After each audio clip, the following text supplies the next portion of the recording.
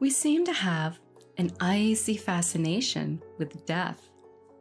We do not wish to encounter it, yet we long to know exactly what it brings for us. In fact, throughout most of recorded human history, death and what lies beyond it has been a central cultural and religious focus. Whether you're studying the culture of ancient Egypt or modern religious texts, you cannot deny the profound focus each seems to have on death, and perhaps more specifically, what comes after it. We fear death, and the more we become aware of our mortality and our advancing years, the more we seek comfort from the idea of an afterlife, and the more we seek confirmation of its existence.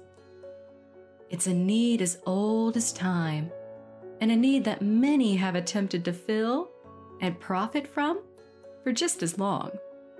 There is absolutely no shortage of people, practices, and gadgets which claim to do this very thing: contact the dead, proving that our consciousness lives on.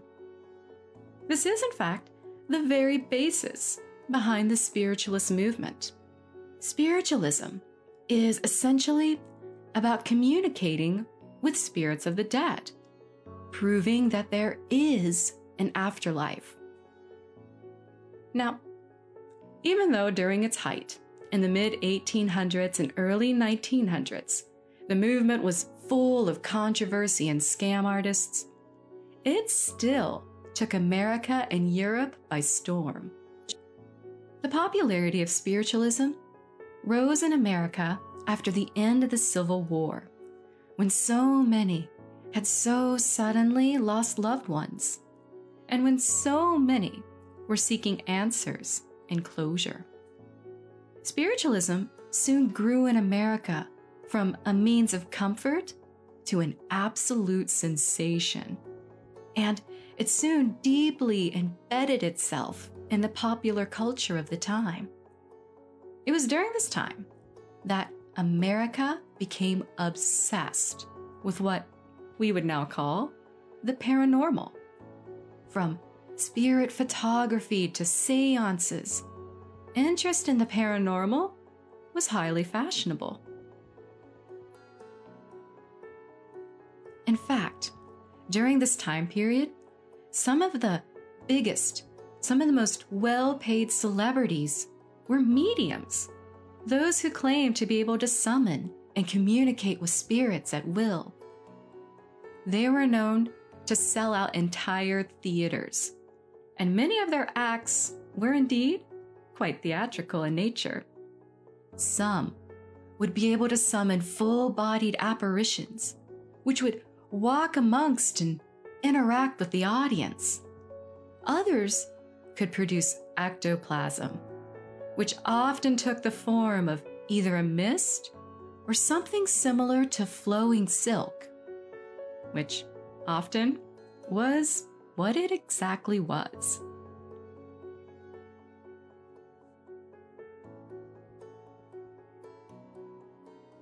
Now, it will probably come as no great surprise that many of these mediums and their acts were frauds. In fact, it was something that plagued the spiritualism movement. It was almost a con artist's dream. There were so many marks willing to shell out considerable sums of money for the slightest bit of comfort that their loved ones still, in some way, lived on. There were so many grief-stricken, so many desperately seeking answers and proof of the existence of an afterlife, so many that could be easily manipulated with a few easily executed parlor tricks. In fact, the sheer volume and ruthlessness of these spiritualist con artists is what led famous magician Harry Houdini on his mission of spiritualism debunkery. For Houdini, the mission was personal. His own mother had been ruthlessly taken advantage of by not just one, but several of these fraudulent mediums. And it was thanks to the efforts of Houdini and others who had had similar experiences that many of the famous so-called mediums were publicly humiliated and exposed as frauds. And due to the massive media attention given to those exposures, spiritualism, by the end of the 1930s, had begun to fall out of fashion. Now, despite the controversy that plagued the movement, spiritualism definitely left its mark on our culture. In fact, if you enjoy the paranormal, especially ghost hunting, many of our most well-loved tools for spirit communication and paranormal investigation have their roots in spiritualism, including one that may surprise you: the EVP. If you are familiar with or have ever watched a show featuring ghost hunters of any kind, you are more than likely familiar with what an EVP is. It's almost the common trope of any ghost hunting show. In a dark room, a paranormal investigator holds out a small digital recorder, and they ask aloud question after question as they hold their device out in front of them. Then, often, when they replay the recording, an inexplicable, faint, and strange voice is heard, as if it's responding. An EVP. Electronic voice phenomena, or more commonly known by the acronym EVP, is a sound found on an electric recording that's believed to be the voice of a spirit.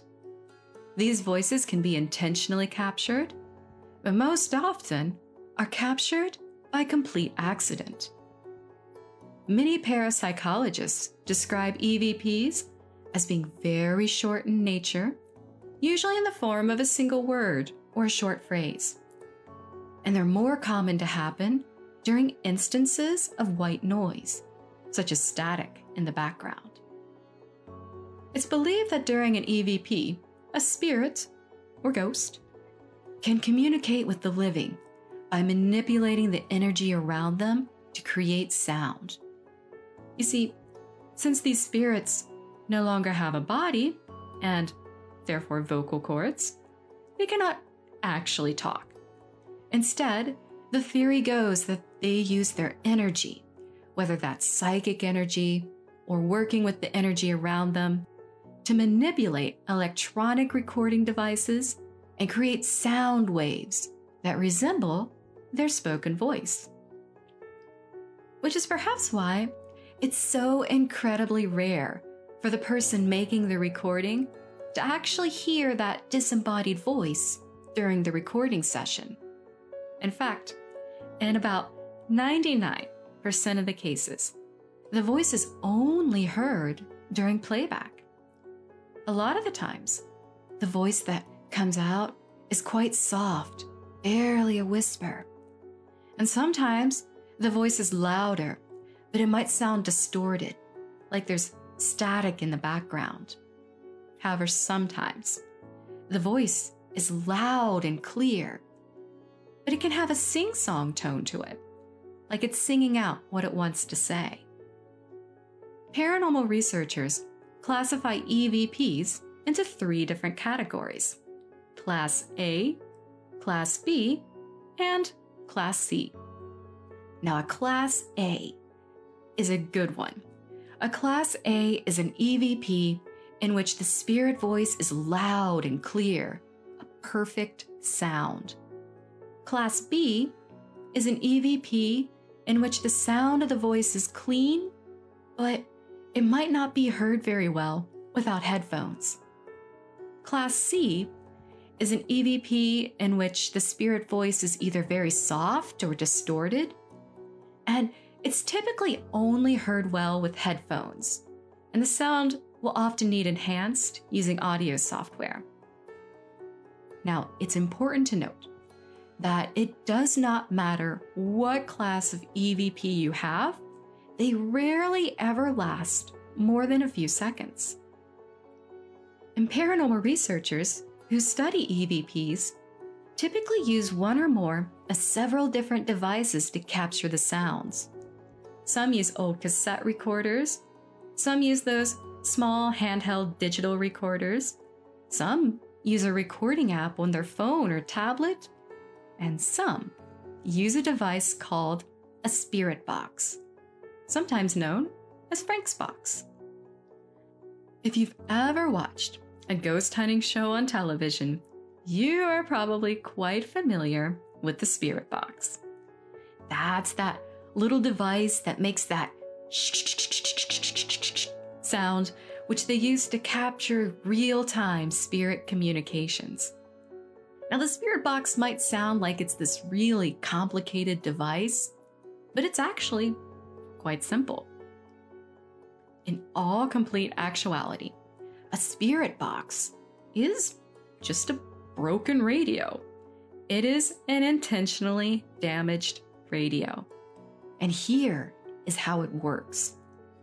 The part of the radio that makes it stop scanning when it finds a station is disabled, or better words, it's broken.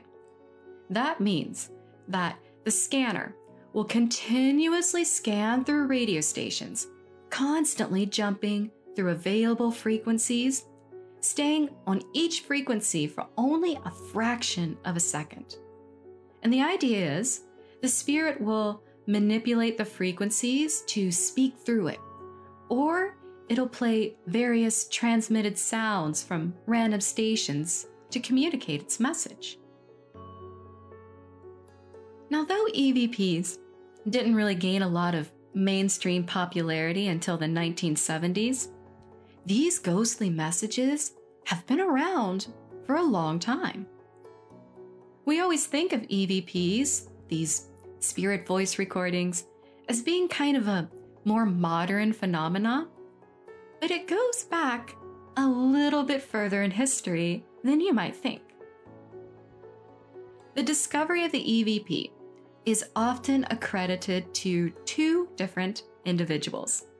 The first is American photographer and paranormal investigator Attila von Szalay, whose name I probably just butchered. It's Attila who supposedly began capturing strange voices during their investigations while using a reel-to-reel tape recorder. And Attila caught their very first spirit voice in 1956.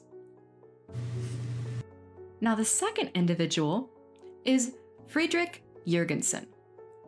Jürgensen was a Swedish painter and film producer. And the story goes that in 1959, Jürgensen was out recording bird songs. But later that day, when he rewound his tape and listened back to it, he heard something strange over top those cute little chirps. He heard a voice. It was faint, a little garbled, but Jürgensen recognized that voice. He believed that voice was the voice from his deceased father. And when Jürgensen heard this, he was absolutely shocked. And soon, Jürgensen became quite curious. In fact, he became fascinated by this, and he soon began conducting regular spirit recording sessions every single day. And he did it similar to how many paranormal investigators do today. He would turn on the recorder, ask questions, wait several minutes, then play back the recording. He claimed to have quite an amount of success with this technique. He claimed that during these sessions, he not only made contact with his father, but also with his late wife and even his mother. And Jürgensen claimed that of all the spirits, his mother was the most active, and she would often communicate messages to him. And after a while, these recording sessions started to become a bit of an obsession for Jürgensen. And it got to the point that every single night he would leave his tape recorder rolling, and when he woke up in the morning, he'd rewind it, play it, and listen again. Well, soon, word of Jurgensen's spirit recordings soon got out to the media, and he soon kind of became a bit of a local celebrity. And in fact, it's often Jurgensen who gets the credit as having recorded the very first spirit voice. However, the first known spirit voice recording goes a bit further back than the 1950s. In fact, even Nikola Tesla and rival Thomas Edison had both at one point made claims to the media that they were working on a spirit communication device.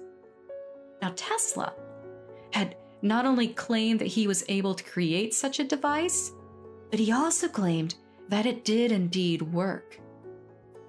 And as much of a genius and forward thinker as Tesla was, it could be said that if there was anybody out there who could have created such a device, it would have been Tesla. However, to this day, we've never really found any evidence that such a machine existed. Now, Thomas Edison created an absolute media frenzy when he announced in the 1920s that he had come up with a device which would allow a person to communicate with the spirit world in real time. His invention is often known today as the ghost phone. The invention was touted in the newspapers as being a telephone to the afterlife. And Edison allegedly said in his announcement that his device did not operate by, and I quote, any occult, mystifying, mysterious, or weird means employed by so-called mediums, but by scientific methods.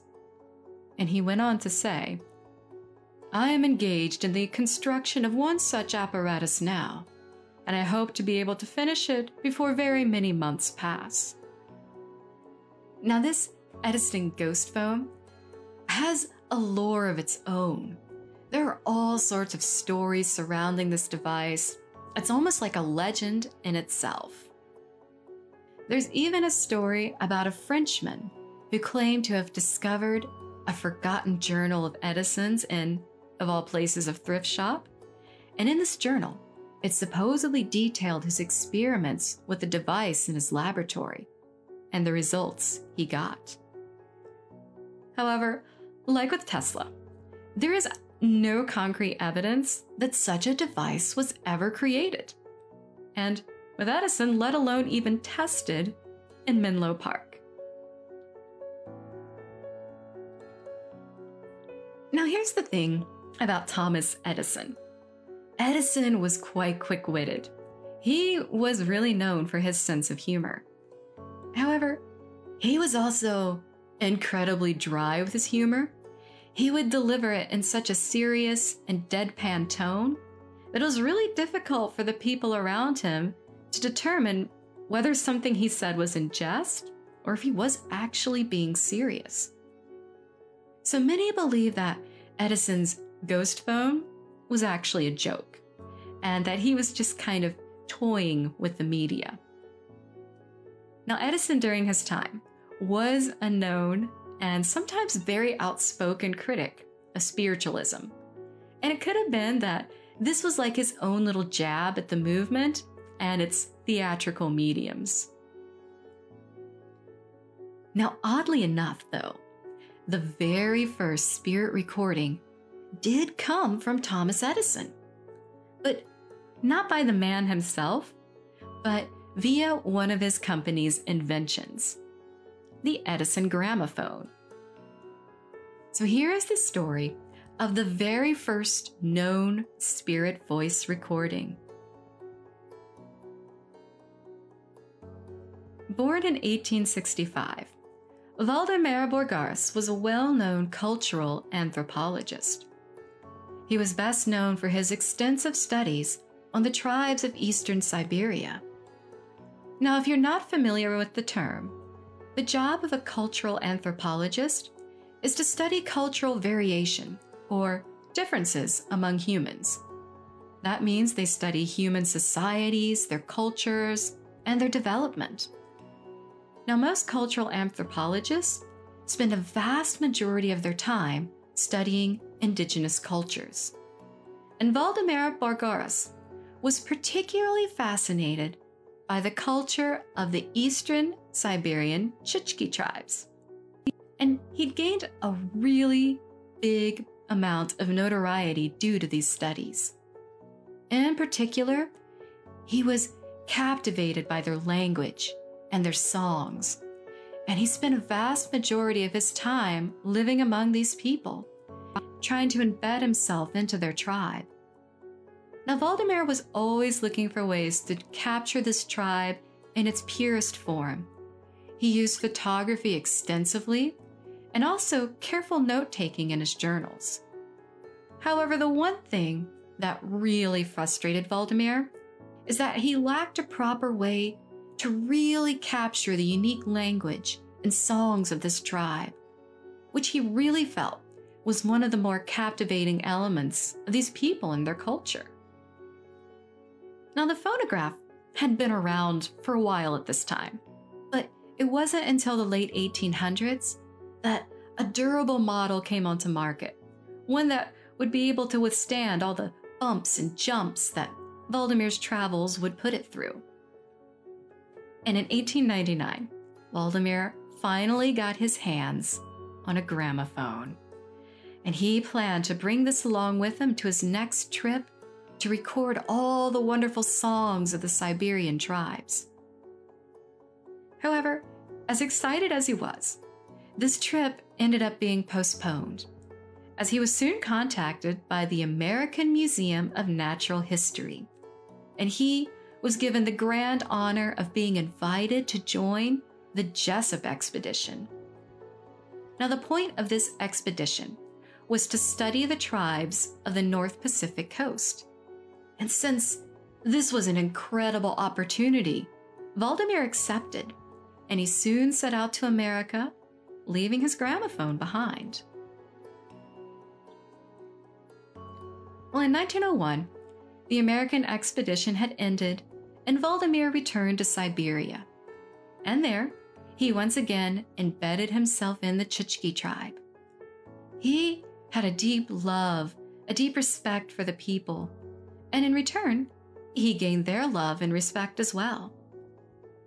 Now, while Valdemar was staying with the tribe, he became especially fascinated by the shamans and how much of the Chukchi culture revolved around them and the rituals that they would lead.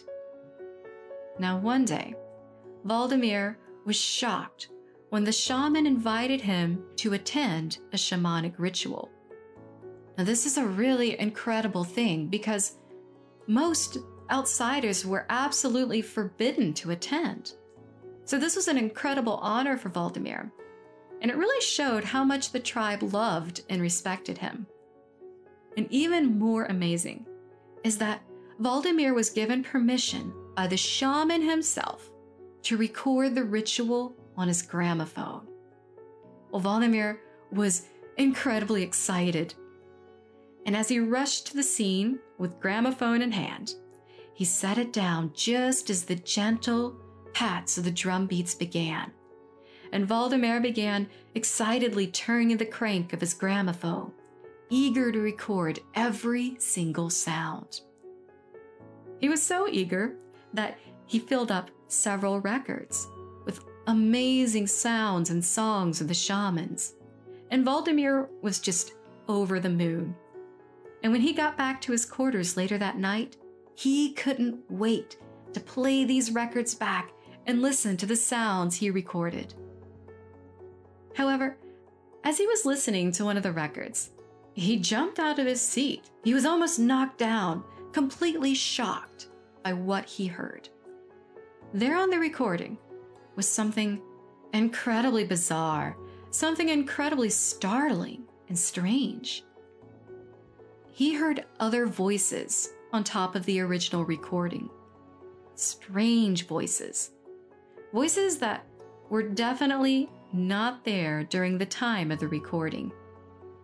What's even stranger is that some of the voices were speaking English, and some of the voices seemed to be speaking Russian, his native language. However, it wasn't just those misplaced voices that startled him so much, but really the way they sounded. They sounded strange, garbled, and they just really left him with a very uneasy feeling. Valdemar had unknowingly just picked up the very first recorded instance of an otherworldly voice, or as we call them today, an EVP. Now, if you're curious to know what this EVP Valdemar picked up sounded like, here is a clip of what Valdemar heard. In this clip, you'll hear the shaman and some other voices. One voice supposedly sounds at first like it's mocking the shaman. Then you can hear it mumble as if it's agitated, and then it sounds like it just suddenly laughs the experience off before it fades out.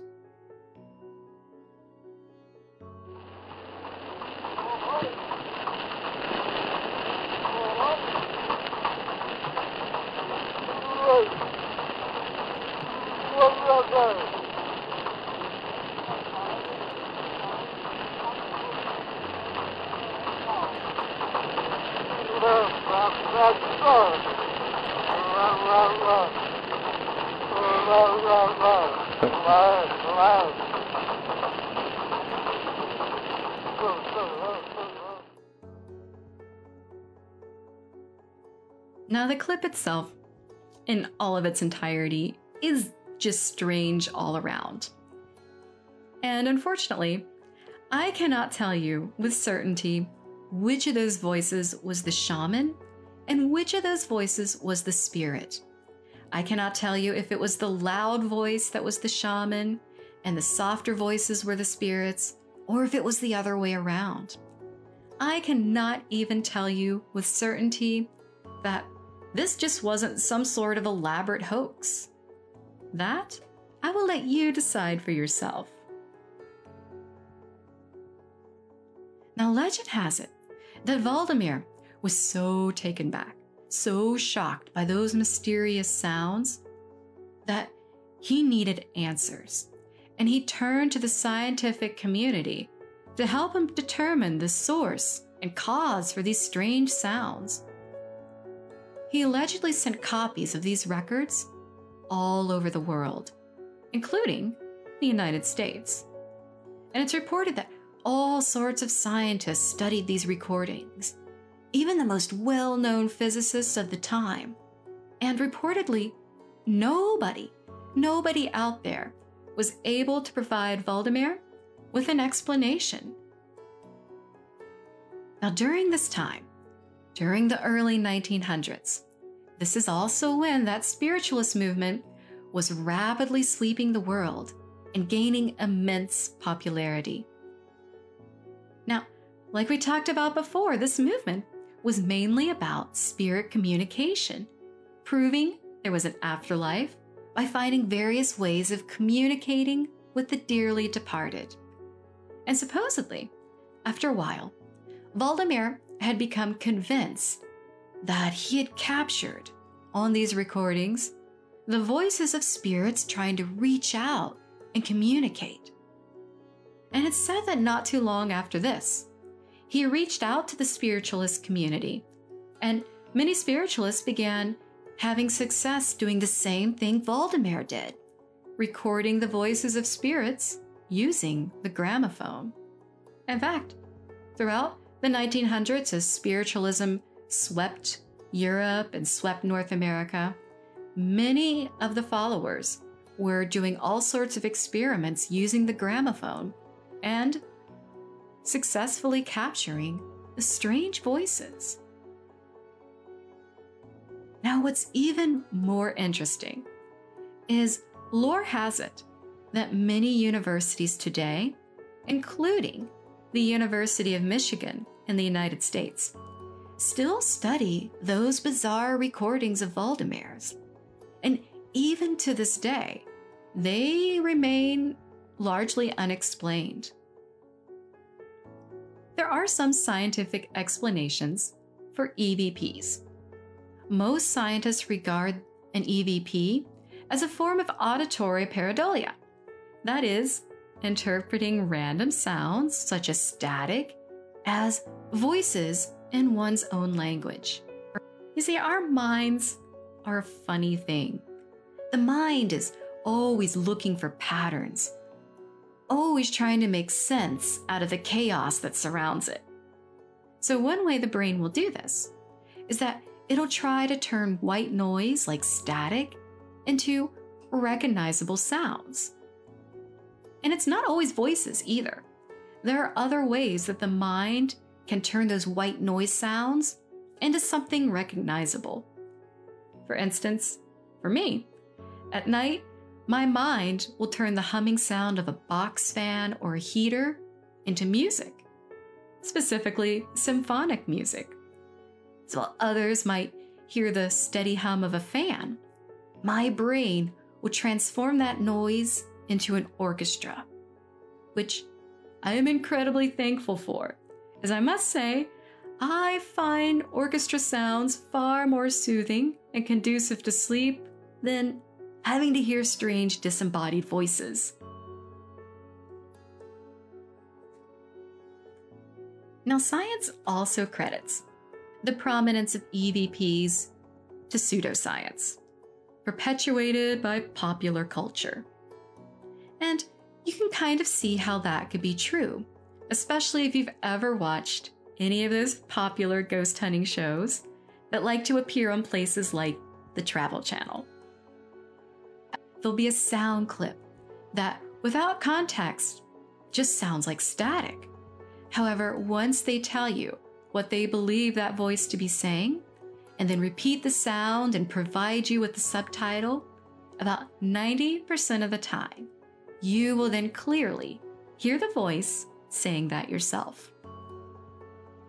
So what was the difference between the first play of the clip where you heard nothing and the second play of the clip where suddenly you heard a voice? Well, it's the suggestion of what it said. Once they suggested that, once you heard them say that, your mind was ready to categorize all that chaos and interpret it into what it was expected to say. So, mainly, scientists believe that when it comes to spirit voices, it's essentially all in our heads. Now, for myself, I tend to lead towards both theories being right. I have recorded strange sounds that were quite clear that I cannot explain. But I have also encountered those so eager for an experience that they will interpret any bit of white noise as a voice. So I think it just works both ways. So which theory do you side with? Do you think electronic voice phenomena is real? Or is it just that case of our minds trying to create patterns and make sense of that random background noise?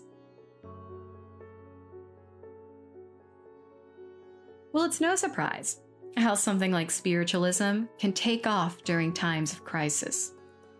Fear or curiosity of what comes after death is just a natural part of the human condition. It seems as though we're just hardwired to seek answers and validation about death's mysteries. What happens after death is the ultimate question. It is the ultimate mystery. Do we simply fade away into an eternal darkness? Or do we live on as a different form of ourselves? It's the one question that really transcends religious beliefs, cultural differences. It's that one question, that fear of losing ourselves. The fear of fading into nothingness is almost just too unnerving. It's too dark of a thought for most of us to even consider. And for many, such a thought can invoke immense panic, terror even. so much so that we're desperate to find comfort, desperate to cling to any evidence that death isn't truly the end. For some, they're willing to pay copious amounts of money to psychics or fancy gadgets to find just the slightest hint, no matter how faint, that some part of us manages to transcend death and live on. And proof of the afterlife can be a pretty lucrative business. And that's where our next story comes into play. There is another popular spirit communication device that also has its roots with spiritualism, and that is the Ouija board.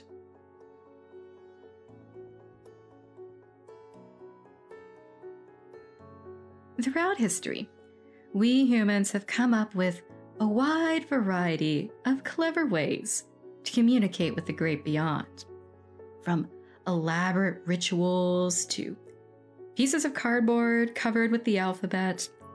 There are no shortage of ways we have devised to talk with the great beyond. Now, one of the most well-known methods of spirit communication just happens to be that little alphabet-covered piece of cardboard, the Ouija board. It seems that almost everyone out there has a strong opinion when it comes to this little board. It seems to always strike a passionate nerve in people when it's brought up. Almost everybody has a story about this thing. It's part of what makes this board so interesting. It just has this way of transcending itself. It's no longer an object. It's a story. Now, most of us are familiar with the stories of those who have played the game, who encountered more than they bargained for. But very few of us are familiar with the board's first and most elusive story, its history. So let's venture into the strange and twisted path that is the origin of the Ouija board. In the mid-1800s, after the end of the Civil War, the spiritualist movement exploded in America. And by the 1850s, seances and other forms of spirit communication were not only popular, but seen as a fashionable, accepted behavior. In fact, some of the biggest celebrities, highest paid people of the time were those mediums, those people that had that special power to be able to summon and communicate with the spirit world. And a lot of mediums worked their way into public favor by not so honorable means. Now, spiritualism was so in vogue back then that it was common for friends to get together in a home for some evening seance fun. It was very common to hire out a medium to lead the seance. In fact, that kind of lifted your social status if you hired on the medium to lead. Now, the very basis of spiritualism did revolve around mediumship. And the majority of the public believed that mediumship was a special gift. It was something that was bestowed upon a lucky few by the Creator.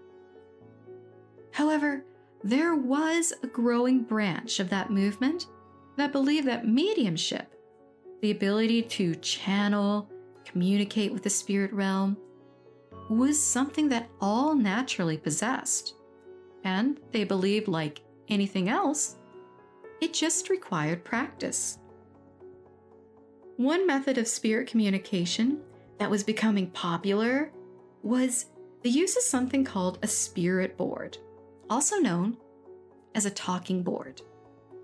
Now, the spirit board itself had evolved from two common methods mediums used at the time for spirit communication.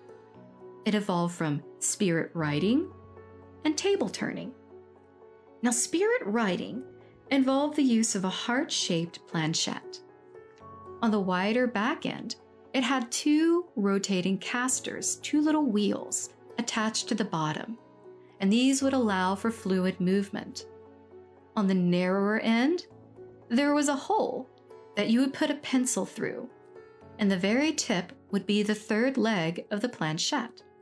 The medium would then put this on a piece of paper, place a hand upon the planchette, close their eyes, and would soon channel a spirit who would then guide the planchette, thus writing out a message from the great beyond. Now, table turning, or as we commonly call it today, table tipping, involved the medium and those in attendance placing their hands upon a table. Then the medium would close their eyes, and when they had channeled a spirit, the spirit would communicate by tipping the table, creating these knocking sounds. So how it went is that part of the table would lift up, and then clack, it would hit the ground again. And the number of knocks, the number of clacks that you got in a row was associated with the letter of the alphabet, and messages could be transcribed, although it took a very long time, and the process was often kind of frustratingly tedious. Now, the act of table tipping as a means of spirit communication was actually a direct response to the Fox sisters and the phenomenon their story created. Now, the Fox sisters have an interesting little legend themselves, and they were kind of like the darlings of the spiritualist movement at the time. The Fox sisters had solved a murder mystery by communicating with a ghost. So the story goes that the little house that their family had moved into was haunted, and that the spirit would knock on the walls each night. Now, eventually, the girls and their mother came up with a method to be able to communicate with the spirit. The mother came up with a way to match the number of knocks to a letter of the alphabet. And eventually, they communicated with the spirit, and it told them the story of how it was once a traveling salesman, and that when it came to this house, the owner of the house had murdered them and stolen their money, and that they had buried him in the basement. Well, curious, the girl's father started digging in the basement, and sure enough, they found a skeleton. So it seems that it was true. The ghost had told them what had happened, and the murder mystery had been solved. Well, after word got out about this, the Fox sisters became celebrities, and they started touring all throughout the country, kind of parading their little techniques. So they would have the knocking noises, and they'd be able to relay the messages. Now, most believe that when the sisters were on tour, the knocking noises that happened were a fraud. They were made up. It was just a way for them to earn a living, really. But the ghost story, as far as all accounts go, seems to be more truth than anything else. So spirit boards sought out to fuse together the best of both worlds, creating a more efficient and natural way to communicate with spirits.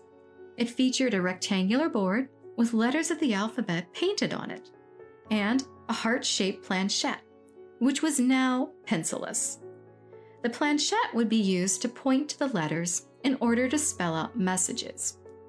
So in these early spirit boards, the planchette didn't have the hole in the middle. The little tip was like an arrow, and the little tip would kind of point to the letter. Now, in 1886, an article was written about this amazing talking board phenomenon that was taking the spiritualist camps in Ohio by storm. And as fate would have it, the article was nationally published and soon caught the attention of a Baltimore businessman by the name of Charles Kennard. Now, Kennard immediately recognized the immense marketing potential of such an item.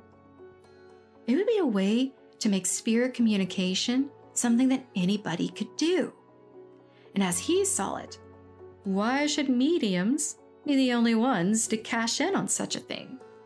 And he also reasoned that, hey, he'd be doing the public a favor, especially the grief-stricken. He'd be doing them an incredible service by offering them a far more affordable means of communicating with lost loved ones.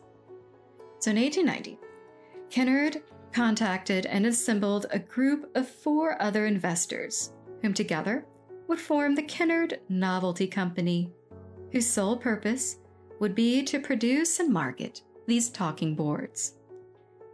They chose to incorporate the word novelty into the name to combat any potential suits that might come against them if the board didn't work. In fact, none of the men were spiritualists or really had any interest at all in the paranormal. They were just a group of level-headed businessmen who recognized a great niche. However, lore has it that there was one person in that group who had some attachment to spiritualism. One of the investors, Elijah Bond, had a sister-in-law.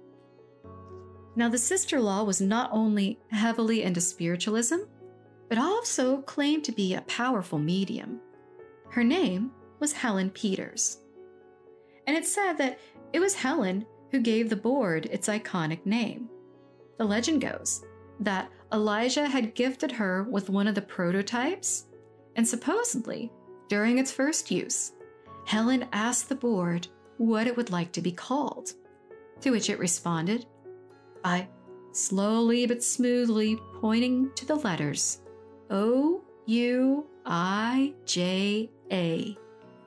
And that's how the board got its name. And legend has it that Helen played a really crucial role in them securing the patent for the Ouija board. Now, since the men all knew that if they couldn't show the board in action in a really impressive manner, they probably wouldn't be able to get the patent approved. So, Elijah brought Helen to the patent office with him so that she could give an impressive demonstration of the board. Now, it's said that the chief patent officer demanded that the board accurately spell his last name, something which was supposedly unknown to any of them. So they all sat at the table, placed their hands on the planchette, and, to the patent officer's dismay, the planchette slowly pointed to all the correct letters. And as legend goes, that February morning in 1891, a pale-faced and shaky patent officer awarded the company a patent for their new game. 1 year later, the Ouija board was a resounding success, pulling in a handsome profit. And by 1893, the partners thought it best to sell off the company at a considerable profit while things were still going strong. And as fate would have it, the company was purchased by a young man and Ouija stockholder, William Fuld. Now, William here is often the one who gets the credit for creating the Ouija board, even though he stated many times during his life that he wasn't its creator. Now, it's said that Fuld had a particularly interesting relationship with the Ouija board. He was said to have wholeheartedly believed in its power, and he would consult with it regularly. Much to the frustration of shareholders, William would often make business decisions based on messages the board gave him. He wouldn't go forward with things or build factories until the board told him it was a good idea. So he only built factories based on his Ouija board sessions. And oddly enough, he even claimed that the Ouija board had told him his future, including when and where he was going to die. And oddly enough, William died in the last factory that the board told him to build. For over 120 years, the Ouija board has always been in production, and it has always been a good seller for the persons or companies who acquire it. And what's really fascinating about the board is the wide range of people who use them. We often think of teenagers or occultists when we think of the Ouija board, but really, Ouija boards are popular among people of every social class, education level, profession, religion. Everybody uses Ouija boards. Even more interesting is that sales will always peak during times of economic uncertainty and during times of turmoil. Those times when people seek guidance and answers the most, the Ouija board becomes a big seller. Now, for most of its duration, the Ouija board was seen by most as a benign little helper, a benign oracle and instrument to communicate with loved ones who passed on, which is the complete opposite of what we think of the board now. So how exactly did the Ouija come to be the sinister thing that it is today? Well, since the 1920s, there were those who believed that the device wasn't communing with spirits, but with the devil itself. And during the mid-20s, the Catholic Church attempted to rally people against it, claiming that the board was used for black magic. There was even material published by the church where some doctors had supposedly claimed that using the Ouija boards could cause dementia. Now today, the Ouija board has become a bit infamous. Almost everyone has a Ouija story, and almost all of those stories are creepy. So why do these boards now seem to attract so many bad things? How did they go from attracting spirits of loved ones to being evil and throwing planchettes through the air? A lot of the credit can go to the 1971 novel, The Exorcist. Coupled with the success of its 1973 screen adaptation, the Ouija board was cemented in the minds of many as the sinister tool that opens portals to hell, inviting in evil. So perhaps a lot of those negative Ouija experiences happen because that's what users expect from it. They're either subconsciously or consciously seeking out the negative. Not all truly believe you're communicating with spirits. Many scientists believe that the answers being given to you when you're talking to the Ouija board is being given to you by your subconscious, and that perhaps the board is an ideal tool for getting in touch with the subconscious. And it does make a lot of sense. A lot of creatives will use the board for this very reason, as a way to tap into the subconscious and further creativity. So what do you think about the Ouija board? Do you think it serves its original purpose as that mystic oracle, the spirit communicator? Or do you think it's just a fancy way for us to talk to ourselves? So whether or not you believe in any of these means of spirit communication, it's fascinating to see how much of an influence spiritualism and that movement during the 1800s and 1900s had on our culture. These means of spirit communication have still stuck with us today. They're still in stores. We still see them on television. So it's fascinating to see how a movement that was so popular, yet whose glory faded, still sticks in our popular culture today.